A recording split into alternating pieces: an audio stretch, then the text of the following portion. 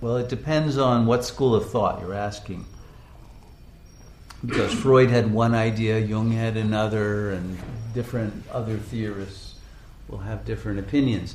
But the way that we understand it here is that there is an egoic unconscious that contains everything that has been repressed because you weren't supposed to know it, or it was too unbearable to know. Okay, so we talk about two levels, the forbidden knowledge and the unbearable knowledge. Both of those are parts of the ego structure itself, and they are maintained as secrets from the conscious mind by a censoring agency that acts as a barrier and a membrane between the two. And so the unconscious contains fantasies and desires that you weren't allowed to have from early childhood, and feelings from even the prenatal state. It also contains the residue of feelings and desires and fears from past lifetimes that are contained at the junction between the ego and the soul. There's also a superconscious that has to do with the soul and the spirit that is unconscious to the conscious mind. You don't know it, but it's not the same. It's not repressed. It's just that it hasn't been reached yet. But the censor will try to keep you from reaching it, and it has defenses against it, and so the Atman, or the spirit, tries to reach you in whatever way it can, either directly in a meditative state or a prayer state, or through dreams. But the dreams will be censored, and you won't remember often the higher dreams.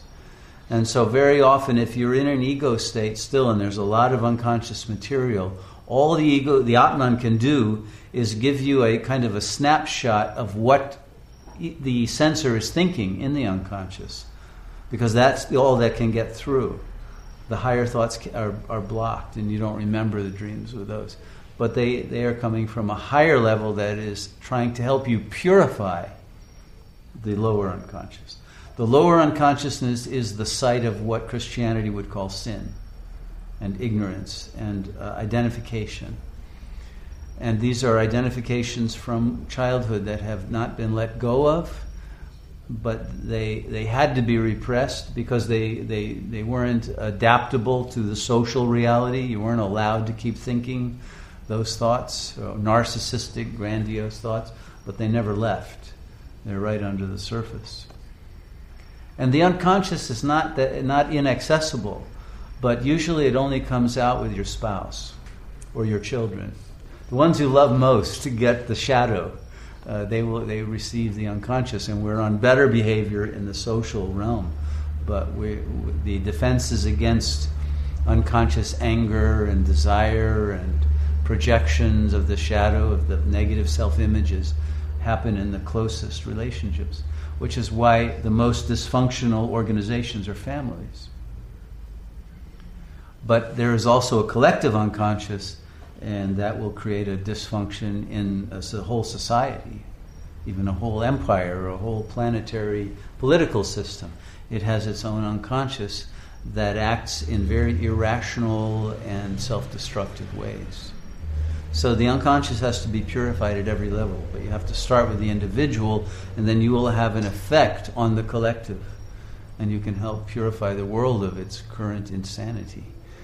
But it all comes from unconscious feelings of rejection, of lack of love, of unworthiness, of hatred that are still operating as a psychic toxic waste dump and affecting your conscious mind and your physical health and the health of every society.